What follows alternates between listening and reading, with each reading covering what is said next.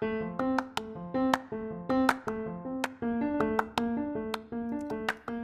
there, and welcome to your Pocket Sailing Instructor. I'm Penny Caldwell, and I have been a sailing coach for over 25 years now. I'm here to help you reach your sailing goals, whether you're looking for gear reviews, safety tips, or just some fun sailing stories. This podcast will have it all. Your Pocket Sailing Instructor is an educational and fun podcast about all things sailing. I plan on releasing weekly episodes every Thursday to help you end off your week on a high note. So grab your coffee and join me for your weekly dose of all things sailing. Hey guys, hope you're having a great week. Welcome to another episode of Your Pocket Sailing Instructor. I'm Penny, and this week we are going to dive into the topic of seasickness. Bleh. Nobody likes talking about that one or thinking about that one, but we're going to dive into it a bit. We're going to talk about what is seasickness, what causes seasickness, how to prevent it, how to manage it, some different tips and tricks. And this kind of came along because of the series that I just completed there, the Sailing Goals series. And the last one I talked about was offshore sailing. But seasickness is definitely not just particular to offshore sailing. Anytime you're on a boat, this can happen. So we're going to dive into that this week, and let's get at it. All right, so we're going to start off with some definitions and explanations about seasickness and what we're dealing with here. So, definition of seasickness: nausea and dizziness, sometimes accompanied by vomiting, resulting from the rocking or swaying motion of a vessel in which one is traveling at sea. Or, like I mentioned, doesn't need to be at sea, can be anywhere else. So related definitely would be motion sickness, a disorder of the sense of balance and equilibrium, and hence the sense of spatial orientation that is caused by repeated motion, such as from the swell of the sea, the movement of a car, or the motion of a plane in turbulent air. Motion sickness is due to irritation of a portion of the inner ear called the labyrinth. So there are a couple different things at work here. So the role of your ears, your inner ears in particular, help control your sense of balance. So they're part of a whole network that's called the vestibular system.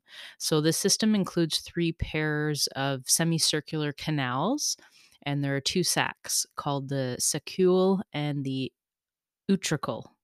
Hopefully I pronounced that right. My French always comes through when I'm speaking new English words. They send information about what's going on around you to the brain. So the semicircular canals hold a fluid that moves with the turns of your head. So the saccule and the utricle are sensitive to gravity. They tell the brain whether you're standing up or you're lying down, for instance. So this is where some of the confusion starts to happen. Your brain takes all of this data in, and it usually comes together and makes sense. So what your eyes are seeing, your brain is saying, yep, I'm walking down the road, I'm on a flat surface, everything's level, I'm good. But sometimes your brain will get confusing signals. So, on an airplane, for example, you feel like you're moving, but your eyes tell your brain that you don't appear to be going anywhere because you're sitting in your seat. So, the same can be true when you come back from a long voyage. I used to get this a lot. I would go and live on the boat up in Georgian Bay for 2 to 3 weeks at a time. And then I would get back on land and I'd be walking on flat or even just standing flat, non moving surface, and I would be swaying back and forth. Funny enough, I used to, I'd be standing at the bank with my mom, for instance, and I'd be swaying back and forth. And then she'd say, Penny, you're moving. And I'd say, no, I'm good. And then she would like stop me. And then I would start to feel sick when she stopped me because I was just so used to the movement of the boat. So there you go. So basically what's going on is there is a confusion or a disconnect between your brain and between what's happening with the rest of your body.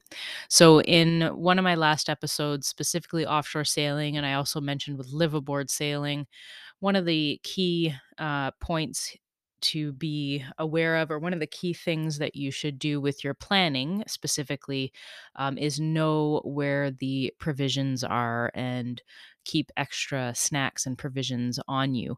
Because one of the key areas and times when people tend to start to feel seasick is if they go down below. So you're down below in the boat, maybe you're digging around in the ice box looking for something. So not only are you standing in a moving vessel that's moving back and forth, now you're bending over with your head in a bucket looking for food. So all of these signals start to get a little bit confusing for your brain and how your body's moving around, hence starting to feel sick and seasickness. So we'll dig into that a little bit more in a minute here. So symptoms of seasickness: when do you know that either you yourself are coming down with seasickness, or if somebody in your crew is not feeling great? So some of these signs here: we have nausea, often there's vomiting, um, loss of balance. So you might not, your coordination isn't quite there. Increase of saliva production. So you're going to start to notice that your mouth might get really dry, and then all of a sudden you're creating a lot of saliva. Loss of appetite. So you're just kind of feeling sick to your stomach. You don't really feel like eating anymore. Pale skin. Literally, people will turn green. I've had some people turn like bluish green, just look really, really bad, grayish green even. Sweating. So sometimes you'll, especially sweating like your hands and feet in really odd places. So it's not that you're sweating because you're exerting yourself. You're kind of almost having these flashes of sweating. Headaches, definitely start getting headaches. Could start to get really tired and lethargic. And then shallow breathing sometimes as well.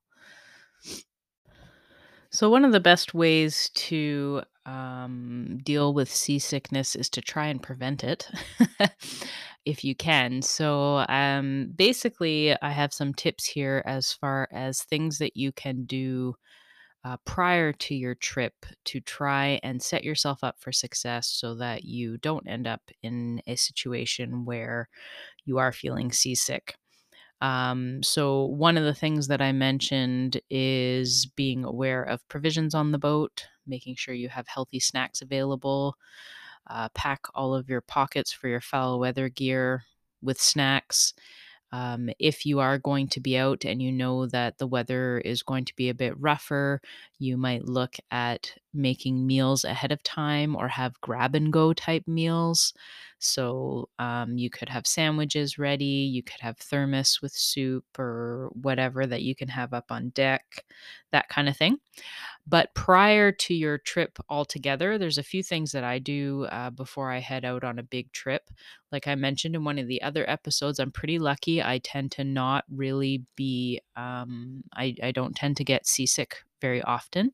It's basically happened to me once, and I think more it was actually nerves.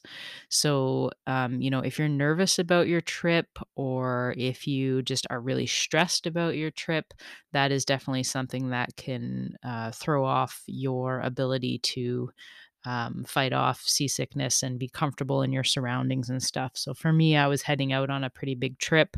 I was being evaluated. Um, it was a teaching course that I was doing. It was an advanced instructor course that I was doing, and I was nervous about, how was it going to go, my lesson plans. We were heading into a pretty big storm as well, so wasn't quite sure how that was going to go. Anyways, and I think my stress kind of got to me more than anything. But as soon as I threw up, then I felt better after that. So there you go.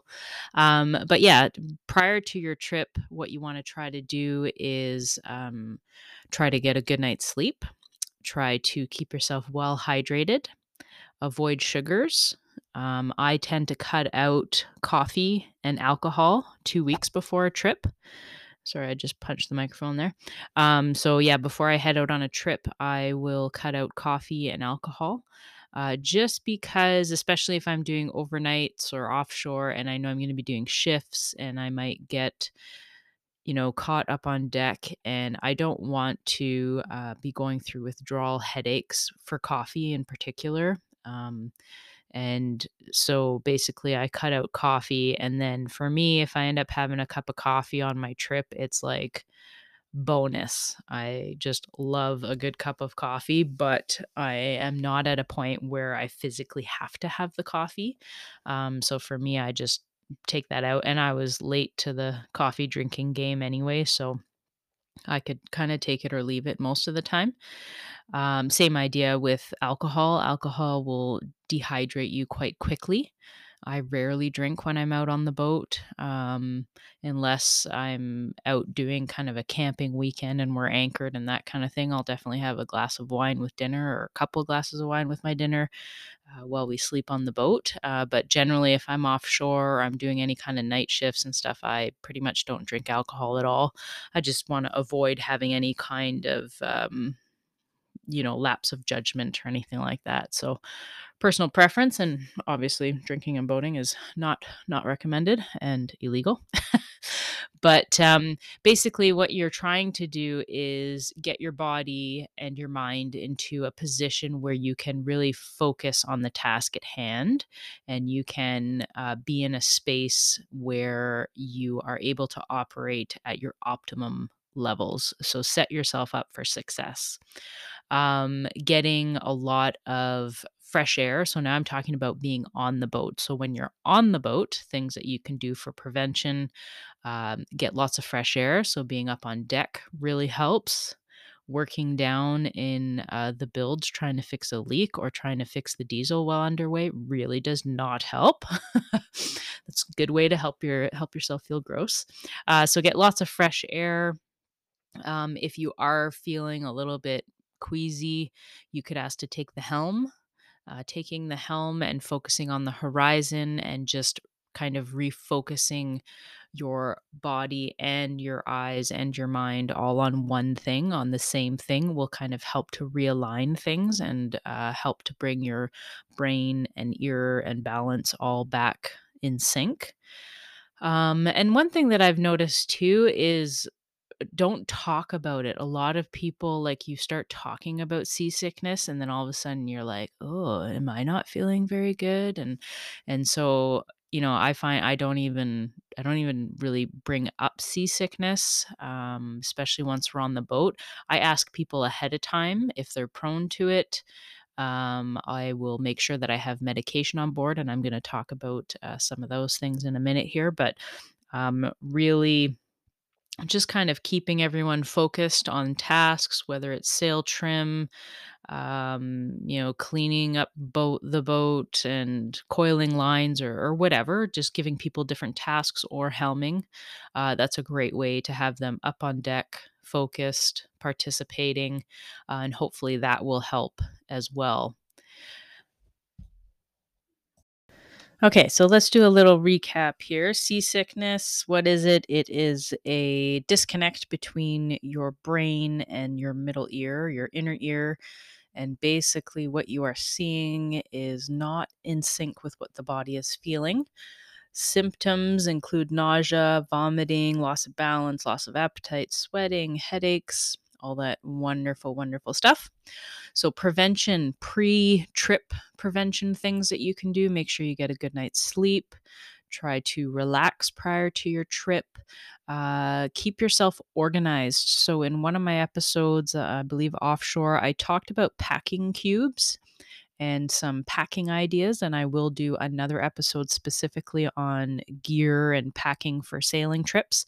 But that's one of the things that I do is I have packing cubes. I have different sizes and different colors, and then I put different items in those cubes. So when I go into my Patagonia bag, I know that my blue packing cube is all of my socks and underwear, let's say. So when I head down below and I need to do a wardrobe change or whatever, it's pretty quick for me to find my things. So keeping my gear organized is one way that kind of helps me when I go down below. I can focus on what I'm doing. I can find what I need, and then I don't get kind of stressed out about not finding something or whatever. So because that kind of doesn't really help the situation. So keep yourself organized. And that also goes along with your provisions and knowing where the food is being stored.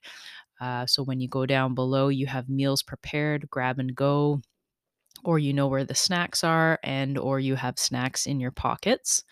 I personally cut out coffee and alcohol prior to any big trips when I'm going to be doing the overnight passages and such, just so that I can avoid having any kind of withdrawal symptoms, and definitely avoiding alcohol altogether when I'm out on the boat, just because that speeds up dehydration and all that stuff.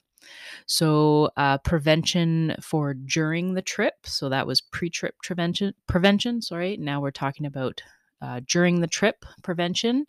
Don't talk about it. I've noticed when people start talking about seasickness, they start to feel sick themselves. It's like when the kids talk about lice going around the school or something. Next thing you know, you're scratching your head and you're like, I'm kind of itchy. So, it's one of those things. We start talking about it, and then we start thinking about it and feeling it, and there you go. If you can, I didn't mention this one before, but start off your trip during daylight hours. So if you can get the crew on the boat and get the trip going during the day, that will really help the crew get used to the boat, get used to, the waves going up, down below to grab food, water, whatever, coming back up on deck. Just kind of lets everybody get acclimatized to the boat and used to the movement while there is still daylight and while there's still things for them to look at and focus on. And then, ideally, you have your first night shift or whatever, and it's not the first time that you've stepped on the boat or that you've been out on the open water with the waves and everything. So just something to add in there. Lots of fresh air. Fresh air really helps when you're on the boat. So again, prevent going down below. If you want to feel better, stay up on deck as long as you can, fresh air, and then also taking the helm. So steering the boat, looking at the horizon. It also lets you kind of anticipate, well, depending what point of sail you're on, where you're going, but anticipate some of the waves coming towards you, so you can kind of work through the motion of the boat a little bit. So that's prevention. And now we're going to talk a bit about some remedies. So at this point, you or your crew, someone on the boat, is now seasick. They are presenting a bunch of the symptoms. They're looking a little green around the gills, and what can you do to help them? So, ginger works really well. I often have different types of ginger on the boat with me depending on what people like. So I have ginger chews, which are like almost like a toffee kind of candy. I have usually candied ginger, so I have actual pieces of ginger candied. I also tend to have ginger ale and ginger drinks on board. So I bring kind of a variety of ginger with me.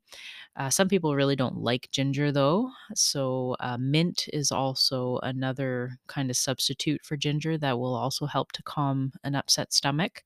So mint could be an option, could be mint tea, mint drink. You can even just have it in some water, like breath mints or whatever that they can suck on. That will also help as well. A lot of times people will not be interested in eating or drinking much, but definitely make sure that whoever is sick is staying hydrated. So try to get water into them. I always bring a variety of electrolytes with me and Cliff cubes. So electrolyte cubes. Again, to replenish all the salts and sugars and everything that people are losing if they do get sick. Um, you can also use medication. One thing I would definitely suggest, if you are thinking of using any kind of medication, especially if it's anything stronger than Gravol. So Gravol would be kind of the over-the-counter option that most people tend to take. But if you're looking at doing something like Dramamine or scopolamine patches, definitely try those out way before your trip. I would say a month or so before your trip, fill the prescription and try them out. and be aware of any kind of side effects or just overall effects of how the medication affects you when you take it. So, does it make you drowsy? Do you get any kind of rash? Does it affect your eyesight, hearing, anything like that? So for me, on one of the trips that I did when I was coming back from the Vic Maui, I decided to try the scopolamine patches. So I tried one at work before, about a month or so before the trip. And I'm the kind of person, I don't normally take much in the way of medication. Like if I have a headache, I take Tylenol, or if I have a muscle cramp or something, I'll take an Advil. But I don't take too many medications. So I tend to have pretty, not severe, but significant kind of reactions to different medications. So I definitely wanted to test this out before we went away on our trip. And it seemed to be fine. I felt a little kind of lightheaded or whatever while I was at work, but I didn't feel like I couldn't focus or perform my job, or that I was, really tired or anything like that. So overall, I would say it was a good experience with the patch.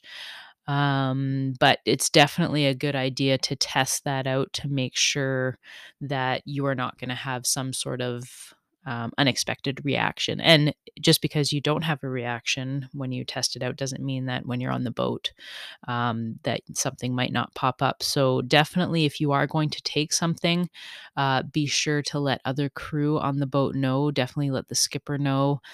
Just say, hey. I'm prone to being motion sick, or I'm a bit worried that I might get sick. I'm a bit nervous about the trip, whatever. So I am going to preemptive take a Dramamine pill at whatever time. And I would also suggest that you have a little notebook with you, like wet notes or whatever, just so you can jot down days and times and medications that you do take, so that you have an idea and a timeline of when you've taken something, especially if you are doing any kind of shifts on the boat. It's very easy. Everything starts to kind of feel like Groundhog Day after a while, and it's quite easy for you to lose track of when you took your last pill. So, if you are going to take anything, I would suggest you write it down, keep it in a log, let somebody else know what you took when. And already, I mean, your skipper on the boat should know any and all allergies or medications that everyone is already on. So they should have an awareness of that already. They should basically, I collect a file, I create a file for all my crew so that I know who is on what medications, what kinds of allergies do they have, and all that kind of stuff. So hopefully, whoever you're out with has also done that too. So that is medication. And then you can also use acupuncture or acupressure, such as wearing C-bands. I've got a link to them in the show notes at sailnelson.com. But C-bands are basically wristbands that you can wear, and they have a little pressure point that's on the inside of your wrist. And that is also supposed to help relieve symptoms. So, again, I would say that this would be something that you should try out ahead of your trip, so that you can just see how you react to wearing C-bands the whole time, and see if they work for you. So, hopefully, if you are seasick or someone in your group is seasick, one of those remedies will work for you. I would say that when someone is seasick on the boat, it really affects the overall performance of the boat, and also can affect the rest of the crew pretty significantly. So don't underestimate um, the things that can happen if somebody is seasick, because basically you're going to be down one person, potentially two, because whoever is sick is out of the game. And then there's probably going to be another person who is going to be responsible for looking after that sick person and making sure that they are drinking, they're hydrated, they're warm, that, their breathing is proper, and all that kind of stuff. So I would say that the longest I've ever let somebody basically be sick for on my boat was about 2 days. And then at that point, I was like, well, we need to start making some decisions about what we're going to do from here. Like if this person doesn't get better, we need to head back to shore, or we need to be making some calls to get some help and get them off of the boat. Because at that point, once they start getting dehydrated and they haven't eaten in a couple days, it can get very dangerous very quickly. Another time, I had another person on the boat who was really sick, and we ended up changing our trip plan, and we went into a marina earlier than we were planning. Literally, the second they stepped on shore, they were totally fine. Their color came back. They were kissing the ground. They were so excited to be back on shore. So, some people it goes away as soon as they get back on land. Other people, it takes them a little bit longer. Everybody's different. I would also say that what I've seen people who are seasick, basically they feel like they are at the bottom of the bottom. This is the worst that they have ever felt in their life. I have had several people ask me to just throw them overboard. They just want it to stop. So it is a really, really miserable, horrible place to be. Um, so, be aware of that as well. Obviously, you can't throw anybody overboard and you can't get rid of them, but helping them out and helping them through it is the best way forward for sure.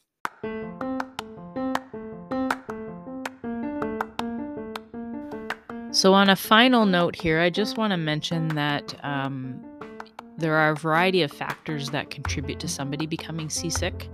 Like I mentioned, sometimes it can be nerves, sometimes it can be stress, lack of sleep. It can be something completely unrelated to your sailing trip that the person is, thinking about. Who knows? But just because you have not experienced it in the past doesn't mean that you might not get sick on a certain trip. And just because you love to sail doesn't mean that you are not going to get seasick at some point. I have sailed with many sailors who get seasick all the time, and some of them it's quite surprising. Like they sail offshore thousands and thousands and thousands of miles, and they are sick for the first 3 or 4 days of their trip, and they keep going. And for me, I'm thinking, why the heck are you doing this? You're going to be sick, but they just love sailing so much that they're willing to put up with it. And they also know their boundaries, and they know that they will get used to the boat movement and that they will start to feel better after a few days. So I suppose if you are prepared and you have some of those remedies on board that I talked about, and you're working on some of the different ways of preventing having seasickness, that it makes it all worthwhile. So don't exclude it or discount seasickness when you are heading out on a trip. Don't assume that it's not going to be there. It's better to overplan and be ready for it. So I would suggest that you bring an arsenal of ginger and mint and medication with you, and lots of water and snacks and all that good stuff, just to make sure that you do end up out there having a great time on the boat. So I'm going to wrap up this episode here. I hope you have a wonderful weekend. Welcome to May. May the 4th be with you, even though it's the 5th now. But and I will chat with you guys next week. Take care.